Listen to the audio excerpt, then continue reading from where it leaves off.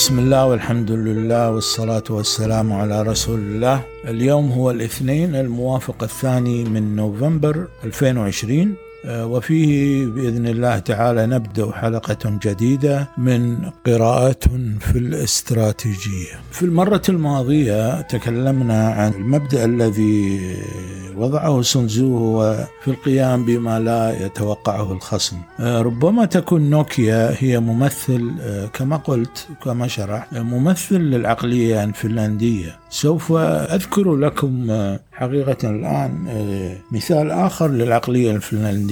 أنا متأكد أني تعرضت لهذا المثال في السابق، ولكن لا يضير أن نكرره اليوم ونشرحه اليوم على مبدأ القيام بما لا يتوقعه الخصم. ففي كون فنلندا سوف تكون جزءا من، أو كانت موضوع لها أن تكون جزءا من استراتيجية ناتو، دفاع ضد أي تقدم لحلف وارسو في الماضي، واليوم لقوات روسيا الاتحادية وحلفائها. من الطبيعي أن كل دولة تنشئ قوات مسلحة للدفاع عن ماذا؟ للدفاع عن إقليمها، يعني الأساس هو الإقليم، هو الأرض، وطبعا الدفاع عن شعبها اللي هو أهم من الإقليم. ولكن عندما نقول أن القوات الفنلندية ضمن الدفاع عن حلف شمال الأطلسي، أراضي حلف شمال الأطلسي، اختطت لها نهجا مختلفا قائما على تجربة عملية قامت بها القوات الفنلندية في الحرب العالمية الثانية ضد القوات الروسية أو السوفيتية الغازية التي أرسلها ستالين لضم فنلندا إلى الاتحاد السوفيتي في ذلك الوقت. في تلك الحرب القصيرة التي سبقت الحرب العالمية الثانية، انتصرت القوات الفنلندية الصغيرة على القوات السوفيتية بابتداع مبدأ الدفاع المتحرك وقتال القوات السوفيتية حيث لا تتوقع. من بين الدروس التي تلقتها أو التي تعلمتها تلك القوات الصغيرة في الحجم الكبيرة حقيقة في المعنى الاستراتيجي، ما يطبق اليوم كاستراتيجية فنلندا الدفاعية ضمن الاستراتيجية الدفاعية لحلف شمال الأطلسي. فمهام القوات الفنلندية اليوم تتركز في أنه عند قيام أي هجوم روسي هو بالانسحاب، كلها بالانسحاب، وعدم الدفاع عن منطقة مهمة في الحزام الدفاعي الفنلندي اسمها منطقة اللابلاند. اللابلاند تستطيع أن تسميها بقابة ثلجية، بقابة جليدية. في الفولكلور الغربي المسيحي قصة أو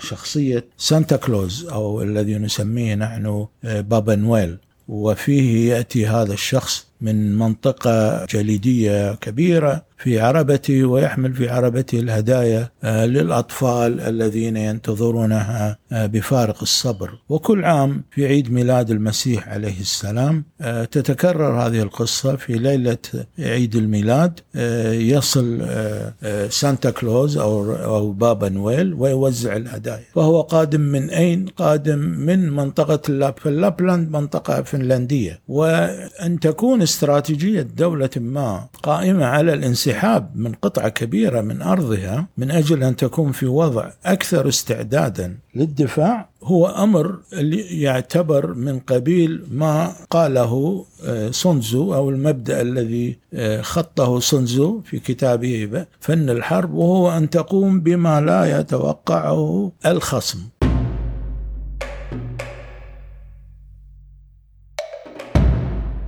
فهناك أمثلة كثيرة حقيقة على نموذج التفكير هذا الذي يطبع العقلية الفنلندية. لماذا؟ لأن فنلندا بلد صغير. فنلندا حالها مثل حال الكويت وباقي دول مجلس التعاون ما عدا المملكة العربية السعودية. فإذا الأسلوب الفنلندي في التفكير هو حقيقة أسلوب يجدر بنا أن نتفحصه جيدا، وأن نسير على نهجه إن كان ذلك ممكنا. طبعا أنا بسبب قيامي بهذا الشيء أقول ممكن. اليوم احنا عندنا أو أكبر مشكلة في دول مجلس التعاون أو في دول العالم العربي أو في الدول المسلمة هو قصور التعليم عندنا عن إخراج مخرجات، يعني إخراج أناس قادرين على أن يكونوا منافسين في سوق العمل العالمية. اليوم طبعا فنلندا تتكلم اليوم بتركيز كبير عن التعليم، إلى درجة أن معلمي المرحلة الابتدائية في فنلندا لا يمكن يكونوا إلا من بين حاملي رسالة الماجستير. فأي شخص يحمل الرسالة الجامعية الأولى التي هي الليسانس أو يسمونها البكالوريوس أو الBA، هذا غير مؤهل لتدريس المراحل الأولى، مراحل التعليم الابتدائي والتعليم في رياض الأطفال. فإذا مسؤولية التعليم في هذه المراحل هي مسؤولية كبيرة، ويجدر بالدولة كما هو الحال في فنلندا أن تعد لها أفضل ما لديها من خريجي الجامعات بالدرجة الجامعية الثانية، وحتى بالدرجة الجامعية الثالثة، وهي رسالة دكتوراه أو درجة دكتوراه. لماذا؟ لأهمية التعليم الأساسي. فإذا احنا أردنا اليوم أن نتكلم عن ما يجب علينا أن نقوم من أجل تطوير التعليم لدينا، يعني تصور أنه كأننا نفكر في إعادة صنع العجلة.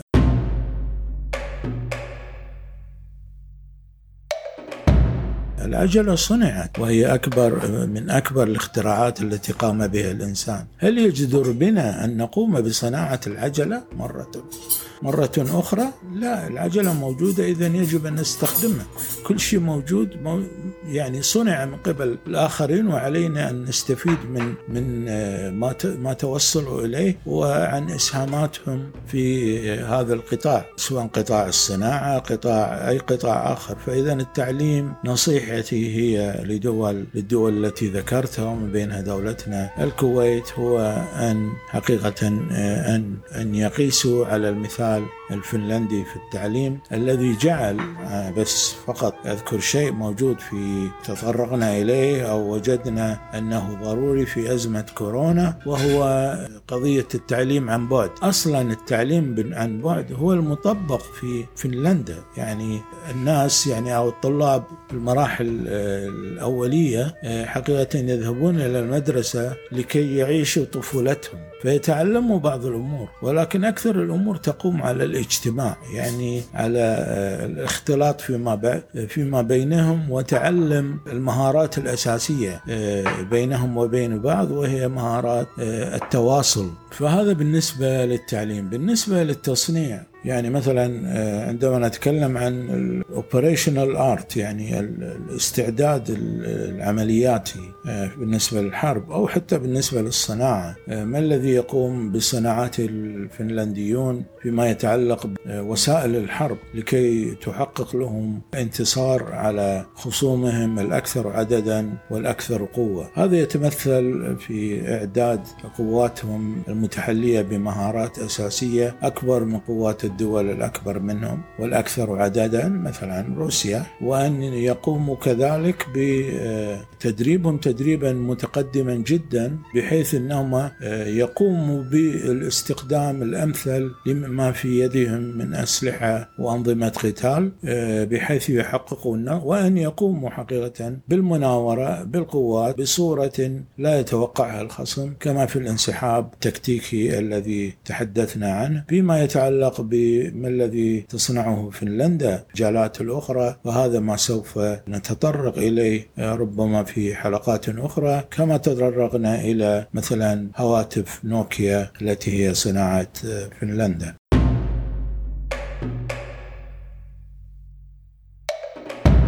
من المبادئ الأخرى التي تكلم عنها سون تزو بالنسبة للحرب هو أن ليست بها ظروف ثابتة. فالحياة عموما ليست بها ظروف ثابتة، ولكن سون تزو كان يمثل دائما لما يود أن يقوله بنماذج من الطبيعة. على سبيل المثال بالنسبة للظروف غير الثابتة، هو يقول أنه وبما أن الماء ليس له قوام معين، فكذلك الحرب ليست ليست بها ظروف ثابتة. يعني كيف الماء في النهر أو في الجدول أو في النهر العريض يتغير من حالة إلى أخرى، وهو يريد أن يرسم في ذهن من يقرأ كتاباته التي سطرها في كتابه المشهور فن الحرب، أن تكون عنده نوع من التصور لما يتكلم عن سون تزو، وهي قصة تغير قوام الماء من قوام خفيف إلى قوام أشد، إلى قوام مختلط بالرمل أو بالطين أو غير ذلك أو بالحجر. بعدين هو طبعا هنا بعد تصوير حالة عدم وجود ظروف ثابتة في الحرب. اليوم احنا من الممكن أن نأخذ نفس هذا الاقتباس ونطبقه على مثلا حالة المنافسة الاقتصادية بين الشركات، وكيف أن ظروف هذه المنافسة غير ثابتة، من الممكن أن تتغير. وكما أن الماء يعني يأخذ زخم من طبيعة الأرض التي يجري عليها، فكذلك المنافسة العسكرية أو المنافسة الاقتصادية. وعلى الاستراتيجي في نظر سون تزو أن يتوقع هذه الظروف وتغيرها كنتيجة لتغير تضاريس وتغير السياق الذي تتخذها أو تتغطى بها هذه الظروف. سون تزو يأخذ القارئ معه في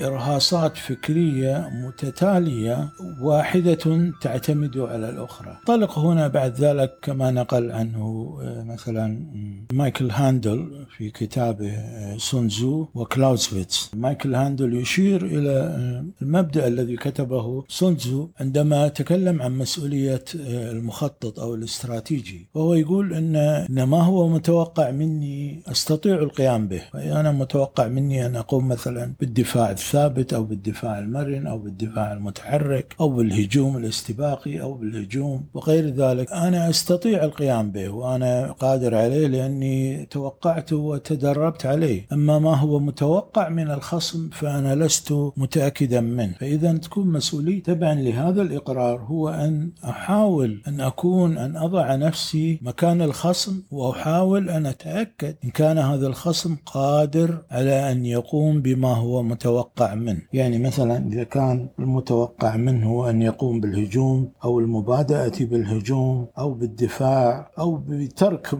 موقع المعركة، فأنا يجب أن أتأكد من ما هو هذا السيناريو، وعلى ضوء هذا السيناريو أو توقعاتي طبقا لنظرية الاحتمالات أقوم بالاستعداد لاستغلال هذا السيناريو لآخر درجة من أجل صالح.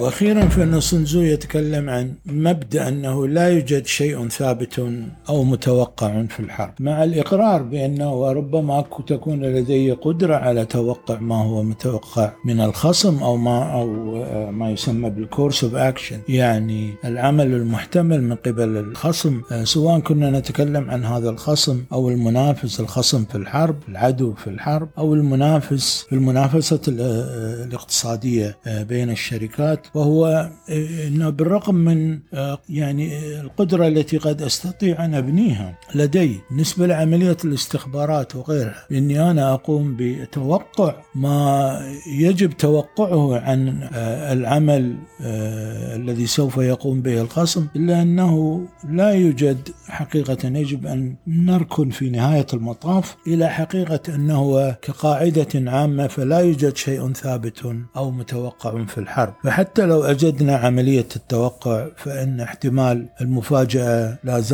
لا زال ماثلا أمامنا، ومن الممكن أن يقوم الخصم بمفاجأتنا بعمل لم نستطع أن نتوقعه. المقارنة ما بين سون تزو وكلاوزويتز الذي يعتبر هو يعني مفكر الاستراتيجي أو مفكر الحرب الأول، يعني الغربي الأول، كون جاء من السياق البروسي، بروسيا كما نقول باللغة العربية، وبراشا باللغة الإنجليزية، وهو جاي من هذه الخلفية وكتب كتابه On War عن الحرب، وهو يتكلم في هذا الكتاب عن المبادئ التي يراها والتي استقاها حقيقة من خبرته العسكرية، والتي ما كانت خبرة عالية جدا كخبرة الجنرالات في عهده، فهو لم يصل إلى هذه الرتبة، ولكن على الأقل كان هو أكثر الناس ملاحظة في عهده، فقام بكتابة هذا الكتاب الذي يعني تأثر أساسا من تجربته في الحروب النابليونية، اللي هي الحروب التي قام بها نابليون ضد القوى الغربية الأخرى لمحاولة بسط هيمنة مبادئ الثورة الفرنسية ومبادئ وإمبراطوريته الشخصية على البر الأوروبي، ومن ضمنه براشا أو بروسيا التي كان كلاوزفيتز أو كارل فون كلاوزفيتز يحارب لحسابها دولته. كلاوزفيتز يتكلم عن الجانب العقلاني في الحرب، وهو يتكلم عن ما نسميه اليوم بحساب الربح والخسارة، فيركز على أهمية القيام قبل أي عمل عسكري، وبالضبط قبل أي عمل في سياق المنافسة الاقتصادية أو المالية أو الصناعية، يجب القيام بحساب عقلاني للكلفة السياسية من منظور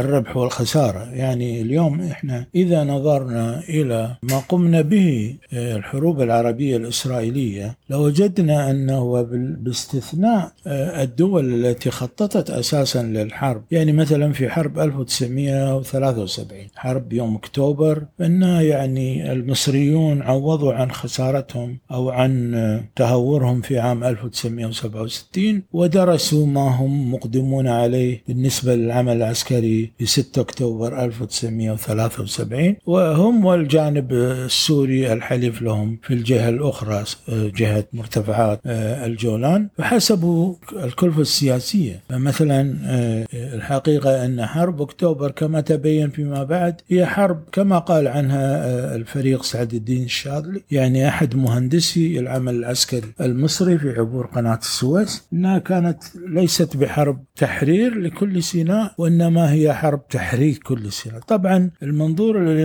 نظر به فريق سعد الدين الشاذلي للحرب هو المنظور الذي حقيقة يميز العقل العربي. بالنسبة للرئيس أنور السادات قام بما لا يقوم به العقل العربي، وهو حساب الربح والخسارة النهائية. فهل هي حرب تحرير أم حرب تحريك؟ بالنسبة للرئيس أنور السادات الذي أضره، وكذلك هو قبول القوتين الكبريين الولايات المتحدة الأمريكية والاتحاد السوفيتي في ذلك الوقت لحالة اللا سلام واللا حرب بين إسرائيل، فإسرائيل كانت تحتل كل شبه جزيرة سيناء إلى قناة السويس، وهذا لم حقيقة يثر أي شيء في العقل الأمريكي أو العقل السوفيتي من أن هذا الوضع متفجر وقد ينفجر في أي لحظة وتندلع حرب تؤثر على ميزان القوى الإقليمي وتؤثر على حالة الاستقرار في العالم. عندما ننظر إلى كلا الحالين، حالة القبول، حالة مثلا التخطيط لحرب تحرير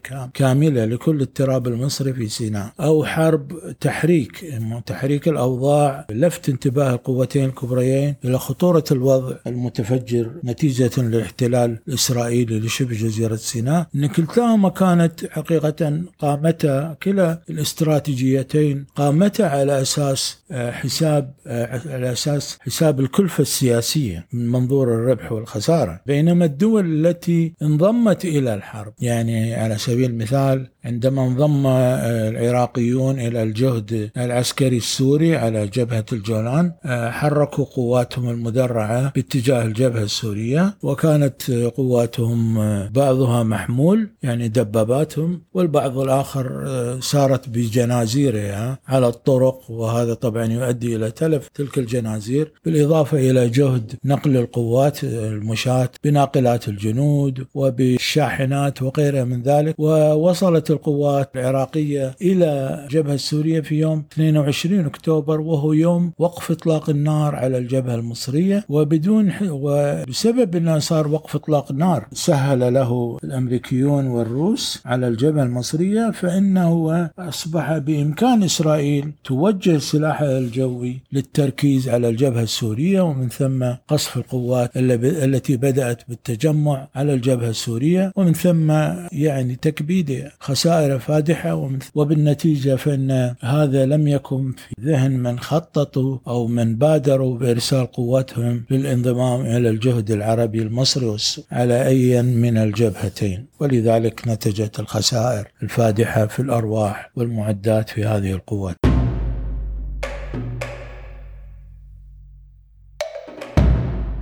الحساب العقلاني الذي تحدث عنه كلاسفيتس يتضمن فيما يتضمن تحديد الأهداف واجبة التحقيق. يعني عندما نذهب إلى الجبهة السورية مثلا، أو عندما نكون نحن في الجبهة السورية، هل بإمكاننا أن حقيقة نحرك تلك التجمعات الإسرائيلية التي بدأت تسير باتجاه مواجهة العمل السوري على جبهة الجولان؟ يعني تحقيق الهدف هو يعني باللغة العربية البسيطة هو دفع القوات الإسرائيلية عن هضبة الجولان، كأنك تدفع أحد من على مرتفع فيسقط. ضمن هذه هل هنالك خطة تتضمن أهداف واجبة التحقيق؟ هذا واحد. الثاني، هل القدرات الوطنية المستثمرة لشن الحرب قادرة على أن تحقق هذه الأهداف؟ طبعا مثل ما نعلم من تاريخ هذه الحرب أن القوات الإسرائيلية لم يكن باستطاعتها فقط أن توقف العمل العسكري السوري في جبهة الجولان، وإنما أن تدفعه عن الهضبة التي كانت قد احتلتها في عام 67، وأن تدفعها بمسيرة تراجعية إلى طريق دمشق الاستراتيجي، ومن ثم لم تكن هنالك قوة عسكرية ما بين القوات الإسرائيلية المتقدمة والعاصمة السورية دمشق إلا عمل دبلوماسي في الأمم المتحدة وليس عسكريا. فإذا معناها أن التخطيط للقيام بشن الحرب أو بفتح العمل التعرضي السوري للقوات الإسرائيلية في جبهة الجولان كان قائما على عدم تحديد الأهداف واجبة التحقيق بصورة عقلانية، وعدم حقيقة تقدير الكلفة السياسية، وعدم تقدير القدرات الوطنية على أنها قادرة على القيام بذلك. ومن ثم اقتضى عدم سقوط دمشق أن تتحرك القوتان السوفيتية والأمريكية لوقف الإسرائيليين عن التقدم باتجاه العاصمة دمشق. من جانب آخر طبعا يتحدث كلاسفيتس فيما يتعلق يعني في تفسيره أو في أطروحته لفن الحرب أو ظروف الحرب، يتحدث عن سياق الانتليجنس، المعلومات والمعلومات الاستخبارية، وهو يتكلم عن المعلومات والمعلومات ذات الطبيعة الاستخبارية كما يبين ذلك لنا السيد مايكل هاندل في كتابه المقارن بين أو في أطروحته المقارنة بين سونزو وكلاسفيتس. يتكلم أنه من الواضح جدا أن مبدأ عدم اليقين يسميه أو uncertainty، أن عدم اليقين هذا ماثل في احتمال حدوث غير المتوقع كما يقول كلاسفيتس، ودور الحظ في النتائج غير المتوقع. يعني مثلا اللي هو بعدين يتكلم عن مبدأ يسمونه فريكشن الذي هو معناه حدوث غير المتوقع، يعني عدم وجود الحظ. يعني مثلا عدم وجود الحظ، توقع غير المتوقع، مثاله هو أن تحدث أمور لا يمكن للمخطط أن يكون قادرا على توقعها. هذا واحد. وهذه تتعلق بظروف العمليات على سبيل المثال، يعني أن يواجه القائد قوات مقدمة من الطرف الآخر هي على درجة من التدريب أعلى مما هو توقعه. أما الموضوع المتعلق بالحظ فهو مثلا المواجهة ما بين الأسطول البريطاني بقيادة سير فرانسيس دريك والأرمادة الإسبانية، يعني الأسطول هذا العظيم الإسباني كما كان يسمى الأرمادة، عندما تواجه وسارت العمليات سارت مجريات الظروف الجوية لمنطقة القتال بغير ما توقعته القيادة الإسبانية. فإذا صارت ظروف تغير المناخ في أثناء المعركة لغير صالح الأسبان هو أكبر مثال على ما يسمى بدور الحظ في تحقيق النتائج في معركة أو في مواجهة. أتوقف هنا، شاكرا لكم حسن استماعكم، والسلام عليكم ورحمة الله وبركاته، وإلى حلقة قادمة بإذن الله تعالى.